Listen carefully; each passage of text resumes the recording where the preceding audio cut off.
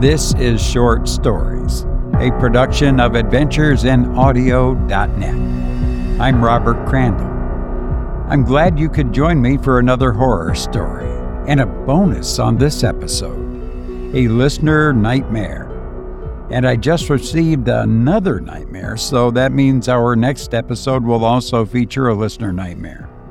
Now, if you'd like to send in a nightmare, if you've had one lately or at any time in your life, you want to share it with us, just send it to myhorribledream@gmail.com.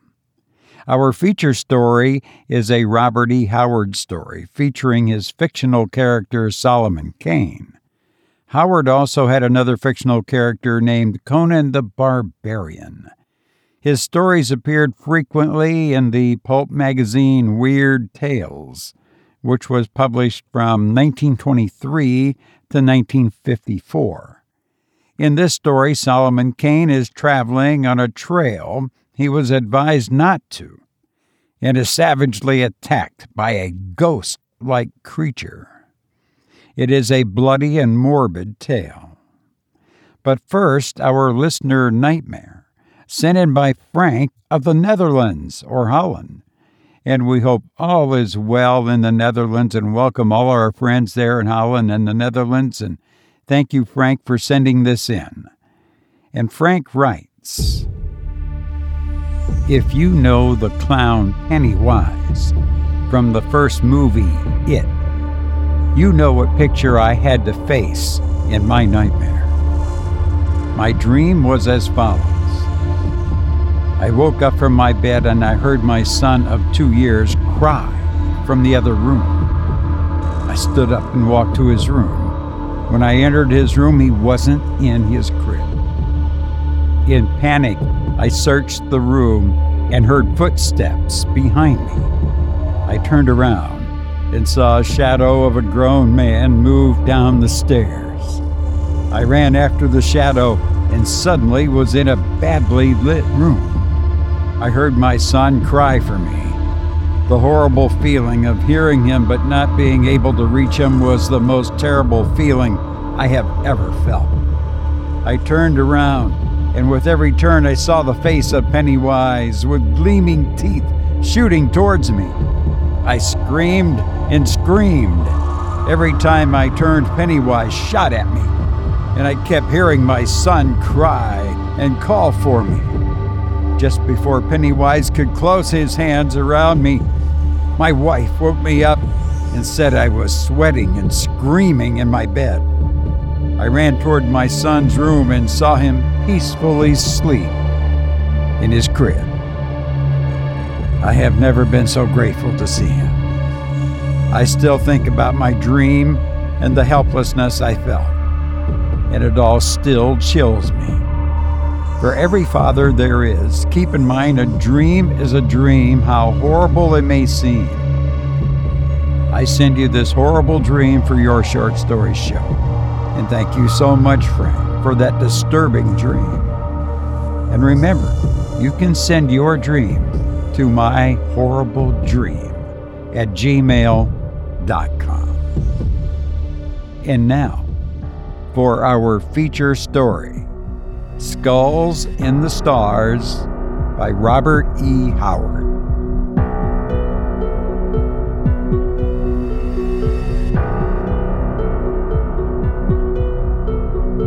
There are two roads to Torkertown. One, the shorter and more direct route, leads across a barren upland moor, and the other, which is much longer, winds its tortuous way in and out among the hummocks and quagmires of the swamps, skirting the low hills to the east. It was a dangerous and tedious trail. So Solomon Kane halted in amazement when a breathless youth from the village he had just left overtook him and implored him for God's sakes to take the swamp road. The swamp road? Kane stared at the boy. He was a tall, gaunt man, was Solomon Kane, his darkly pallid face and deep brooding eyes made more somber by the drab, puritanical garb he affected. "Yes, sir, 'tis far safer." the youngster answered to his surprised exclamation. "Then the moor road must be haunted by Satan himself, for your townsman warned me against traversing the other." "Because of quagmires, sir, that you might not see in the dark. You had better return to the village and continue your journey in the morning, sir." "Taking the swamp road?" "Yes, sir." Cain shrugged his shoulders and shook his head. "The moon rises almost as soon as twilight dies. By its light I can reach Torkertown in a few hours across the moor." "Sir, you had better not. No one ever goes that way. There are no houses at all upon the moor, while in the swamp there is the house of old Ezra, who lives there alone since his maniac cousin Gideon wandered off and died in the swamp and was never found. And old Ezra, though a miser, would not refuse you lodging should you decide to stop until morning. Since you must go, you had better go the swamp road." Cain eyed the boy piercingly. The lad squirmed and shuffled his feet. "Since the moor road is so dour to wayfarers," said the Puritan, "why not the villagers tell me the whole tale instead of vague mouthings?" "Men like not to talk of it, sir. We hoped that you would take the swamp road after the men advised you to, but when we watched and saw that you turned not at the forks, they sent me to run after you and beg you to reconsider." "Name of the devil!" exclaimed Cain sharply, the unaccustomed oath showing his irritation. "The swamp road and the moor road. What is that threatens me, and why should I go miles out of my way and risk the bogs and mires?" "Sir," said the boy, dropping his voice and drawing closer, "we be simple villagers here, who like not to talk of such things lest foul fortune befall us. But the moor road is a way accursed, and hath not been traversed by any of the countryside for a year or more. It is death to walk those moors by night, as hath been found by some scores of unfortunates. Some foul whore haunts the way and claims men for his victims." "So, and what is this thing?" "No man knows, none has ever seen it and lived, but late farers have heard terrible laughter far out on the fen, and men have heard horrid shrieks of its victims. Sir, in God's name return to the village, there pass the night, and tomorrow take the swamp trail to Torkertown." Far back in Cain's gloomy eyes, a scintillant light had begun to glimmer, like a witch's torch glittering under fathoms of cold gray ice. His blood quickened. Adventure. The lure of life, risk, and drama. Not that Cain recognized his sensations as such. He sincerely considered that he voiced his real feelings when he said, "These things be deeds of some power of evil. The lords of darkness had laid a curse upon the country.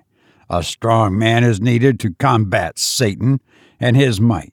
Therefore, I go, who have defied him many a time." "Sir," the boy began, then closed his mouth.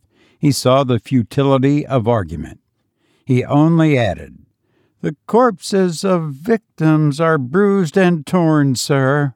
He stood there at the crossroads, sighing regretfully as he watched the tall, rangy figure swinging up the road that led toward the moors.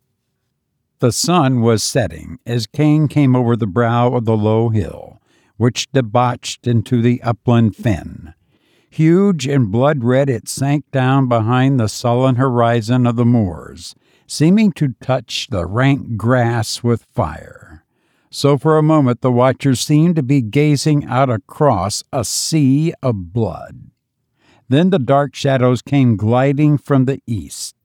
The western blaze faded, and Solomon Cain struck out boldly in the gathering darkness. The road was dim from disuse, but was clearly defined. Cain went swiftly but warily, sword and pistols at hand. Stars blinked out, and night winds whispered among the grass like weeping specters. The moon began to rise, lean and haggard, like a skull among the stars. Then suddenly Cain stopped short. From somewhere in front of him sounded a strange and eerie echo, or something like an echo. Again, this time louder. Cain started forward again. Were his senses deceiving him? No. Far out, there pealed a whisper of frightful laughter, and again, closer this time. No human being ever laughed like that. There was no mirth in it, only hatred and horror and soul-destroying terror. Cain halted. He was not afraid, but for the second time he was almost unnerved.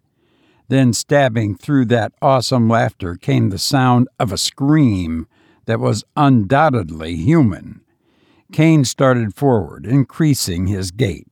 He cursed the elusive lights and flickering shadows which veiled the moor in the rising moon and made accurate sight impossible. The laughter continued, growing louder, as did the screams. Then sounded faintly the drum of frantic human feet. Cain broke into a run. Some human was being hunted to death out there in the fen, and by what manner of horror God only knew. The sound of the flying feet halted abruptly, and the screaming rose unbearably, mingled with other sounds unnameable and hideous. Evidently the man had been overtaken, and Cain, his flesh crawling, visualized some ghastly fiend of the darkness crouching on the back of its victim, crouching and tearing. Then the noise of a terrible and short struggle came clearly through the abysmal silence of the night, and the footfalls began again, but stumbling and uneven. The screaming continued, but with a gasping gurgle. The sweat stood cold on Cain's forehead and body. This was heaping horror on horror in an intolerable manner. God, for a moment's clear light, the frightful drama was being enacted within a very short distance of him, to judge by the ease with which the sounds reached him. But this hellish half-light veiled all in shifting shadows, so that the moors appeared a haze of blurred illusions, and stunted trees and bushes seemed like giants. Cain shouted, striving to increase the speed of his advance. The shrieks of the unknown broke into a hideous shrill. Squealing again, there was the sound of a struggle, and then from the shadows of the tall grass a thing came reeling, a thing that had once been a man, a gore-covered, frightful thing that fell at Cain's feet and writhed and groveled and raised its terrible face to the rising moon, and gibbered and yammered, and fell down again, and died in its own blood. The moon was up now, and the light was better. Cain bent above the body, which lay stark in its unnameable mutilation, and he shuddered, a rare thing for him, who had seen the deeds of the Spanish Inquisition and the witch-finders. Some wayfarer, he supposed. Then, like a hand of ice on his spine, he was aware that he was not alone. He looked up, his cold eyes piercing the shadows whence the dead man had staggered. He saw nothing, but he knew. He felt. The other eyes gave back his stare. Terrible eyes, not of this earth. He straightened and drew a pistol, waiting. The moonlight spread like a lake of pale blood over the moor, and trees and grasses took on their proper sizes. The shadows melted, and Cain saw. At first he thought it only a shadow of mist, a wisp of moor fog that swayed in the tall grass before him. He gazed. More illusion, he thought. Then the thing began to take on shape, vague and indistinct. Two hideous eyes flamed at him, eyes which held all the stark horror which had been the heritage of man since the fearful dawn ages. Eyes frightful and insane, with an insanity transcending earthly insanity. The form of the thing was misty and vague, a brain-shattering travesty on the human form, like, yet horribly unlike. The grass and bushes beyond showed clearly through it. Cain felt the blood pound in his temples. Yet he was as cold as ice. How such an unstable being as that which wavered before him could harm a man in a physical way was more than he could understand. Yet the red horror at his feet gave testimony that the fiend could act with terrible material effect. Of one thing Cain was sure. There would be no hunting of him across the dreary moors, no screaming and fleeing to be dragged down again and again.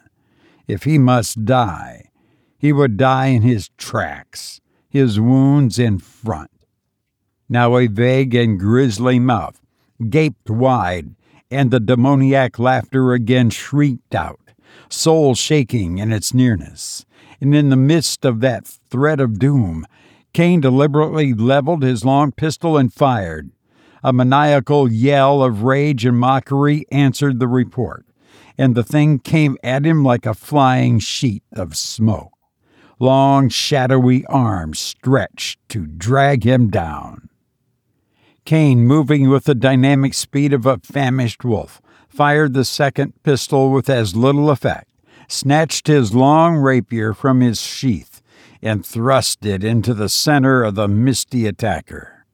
The blade sang as it passed clear through, encountering no solid resistance, and Cain felt icy fingers grip his limbs, bestial talons tear his garments and the skin beneath. He dropped the useless sword and sought to grapple with his foe. It was like fighting a floating mist, a flying shadow armed with dagger-like claws. His savage blows met empty air, and his leanly mighty arms, in whose grasp strong men had died, swept nothingness and clutched emptiness. Naught was solid or real, save the flaying ape-like fingers with their crooked talons and the crazy eyes which burned into the shuddering depths of his soul. Cain realized that he was in a desperate plight indeed. Already his garments hung in tatters, and he bled from a score of deep wounds. But he never flinched, and the thought of flight never entered his mind. He had never fled from a single foe, and had the thought occurred to him, he would have flushed with shame. He saw no help for it now, but that his form should lie there beside the fragments of the other victim. But the thought held no terrors for him. His only wish was to give as good an account of himself as possible before the end came, and if he could, to inflict some damage on his unearthly foe. There above the dead man's torn body, man fought with demon under the pale light of the rising moon, with all the advantages with the demon, save one. And that one was enough to overcome the others. For if abstract hate may bring into material substance a ghostly thing, may not courage, equally abstract, form a concrete weapon to combat that ghost? Cain fought with his arms, his feet, and his hands, and he was aware at last that the ghost began to give back before him, and the fearful laughter changed to screams of baffled fury. For man's only weapon is courage, that flinches not from the gates of hell itself, and against such not even the legions of hell can stand. Of this Cain knew nothing. He only knew that the talons which tore and rended him seemed to grow weaker and wavering, that a wild light grew and grew in the horrible eyes, and the reeling and gasping, he rushed in, grappled the thing at last, and threw it, and as they tumbled about on the moor, and it writhed and lapped his limbs like a serpent of smoke, his flesh crawled and his hair stood on end, for he began to understand its gibbering.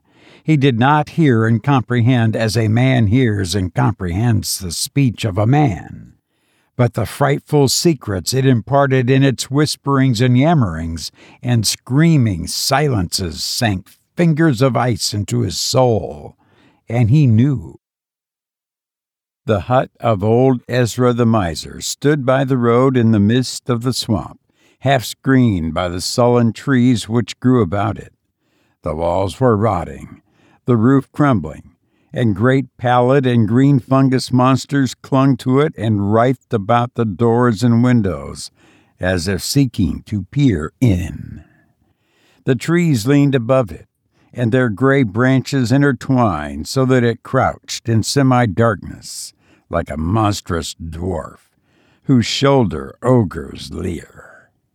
The road, which wound down into the swamp among rotting stumps and rank hummocks and scummy snake-haunted pools and bogs, crawled past the hut.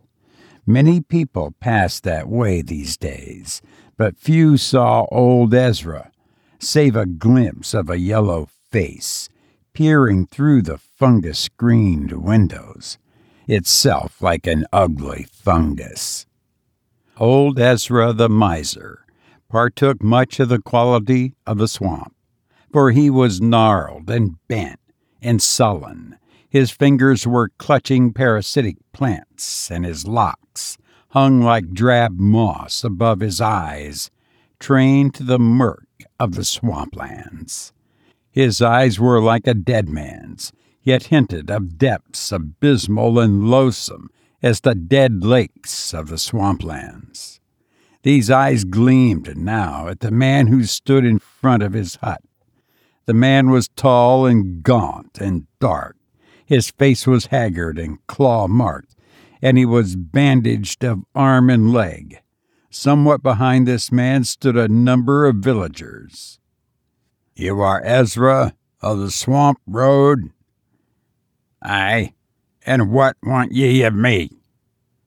"Where's your cousin Gideon, the maniac youth who abode with you?" "Gideon?" "Aye, he wandered away into the swamp and never came back.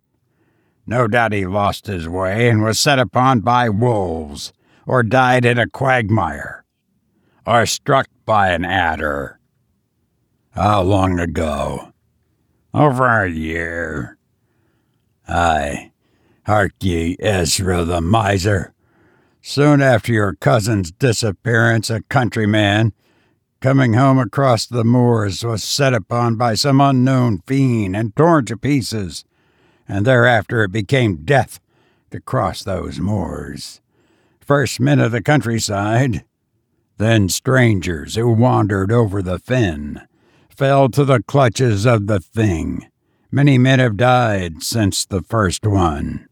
Last night I crossed the moors and heard the flight and pursuing of another victim, a stranger who knew not the evil of the moors.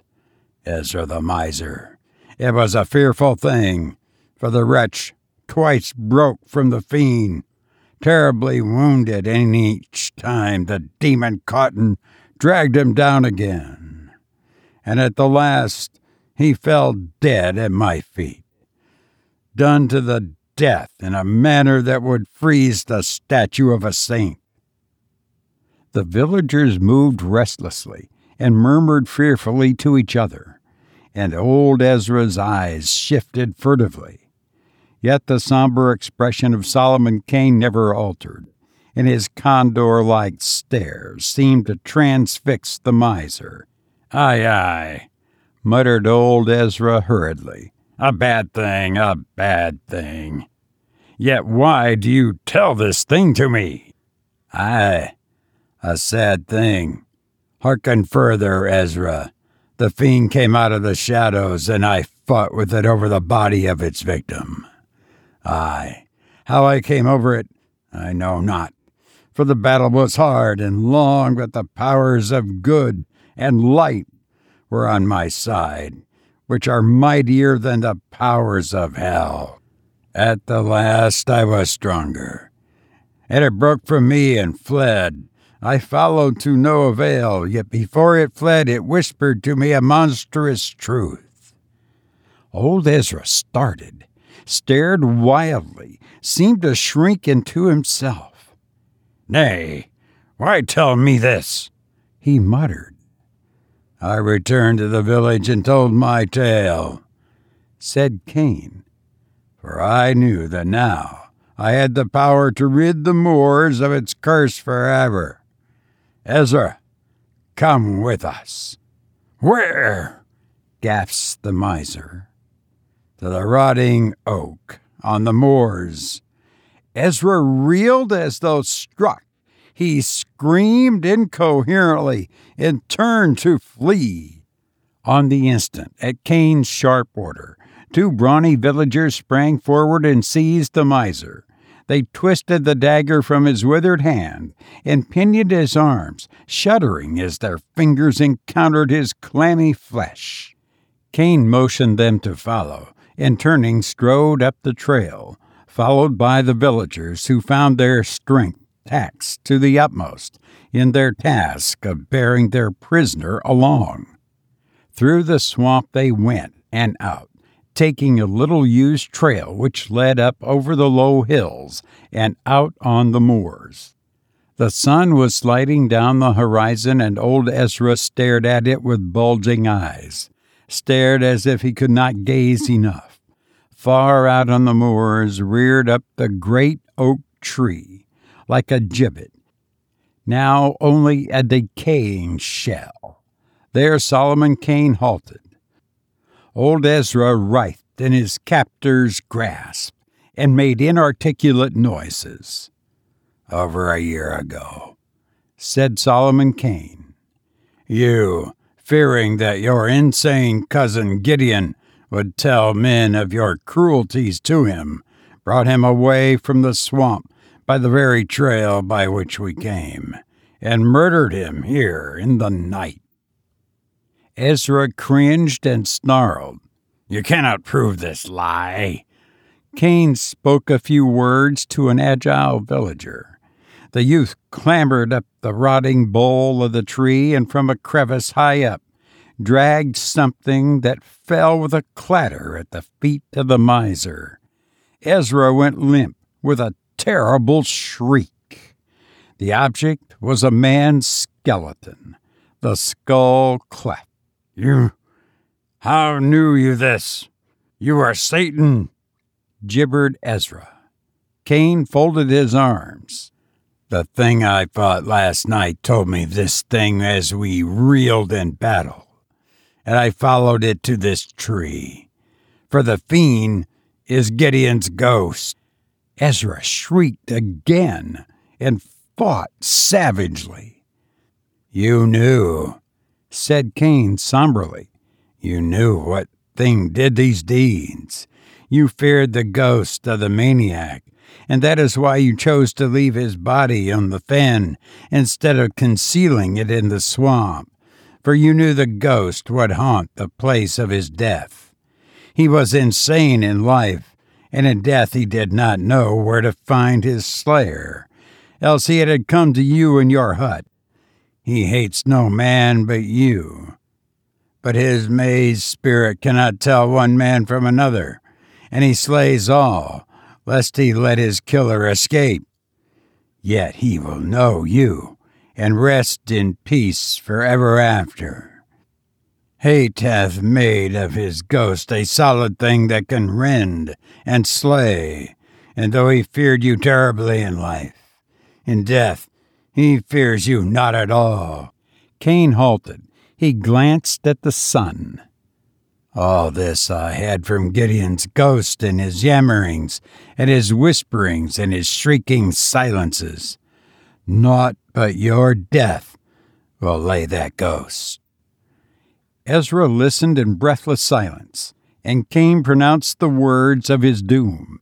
"A hard thing it is," said Cain somberly, "to sentence a man to death in cold blood, and in such manner as I have in mind. But you must die, that others may live, and God knoweth you deserve death. You shall not die by noose, bullet, or sword, but at the talons of him you slew, for naught else will satiate him." At these words Ezra's brain shattered.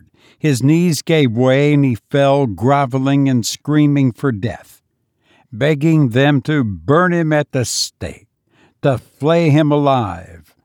Cain's face was set like death, and the villagers, the fear rousing their cruelty, bound the screeching wretch to the oak tree, and one of them bade him to make his peace with God.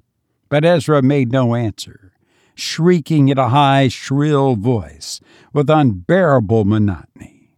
Then the villager would have struck the miser across the face, but Cain stayed him. "Let him make his peace with Satan, whom he is more likely to meet," said the Puritan grimly. "The sun is about to set. Loose his cords so that he may work loose by dark, since it is better to meet death free and unshackled than bound like a sacrifice." As they turned to leave him, old Ezra yammered and gibbered inhuman sounds and then fell silent, staring at the sun with terrible intensity. They walked away across the fen, and Cain flung a last look at the grotesque form bound to the tree, seeming in the uncertain light like a great fungus growing to the bole. And suddenly the miser screamed hideously, "Death! Death! There are skulls in the stars!" Life was good to him, though he was gnarled and churlish and evil. Cain sighed. "Mayhap God has a place for such souls where fire and sacrifice may cleanse them of their dross as fires cleanse the forest of fungus things. Yet my heart is heavy within me." "Nay, sir," one of the villagers spoke, "you have done but the will of God, and good alone shall come of this night's deed." "Nay," answered Cain heavily, "I know not. I know not." The sun had gone down, and the night spread with amazing swiftness, as if great shadows came rushing down from the unknown voids to cloak the world with hurrying darkness. Through the thick night came a weird echo, and the men halted and looked back the way they had come. Nothing could be seen. The moor was an ocean of shadows, and the tall grass about them bent in long waves before the faint wind, breaking the deathly stillness with breathless murmurings. Then far away the red disk of the moon rose over the fen, and for an instant a grim silhouette etched blackly against it. A shape came flying across the face of the moon, a bent, grotesque thing whose feet seemed scarcely to touch the earth. And close behind came a thing like a flying shadow, a nameless, shapeless horror. A moment the racing twain stood out boldly against the moon. Then they merged into one unnameable, formless mass and vanished in the shadows. Far across the fen sounded a single shriek of terrible laughter.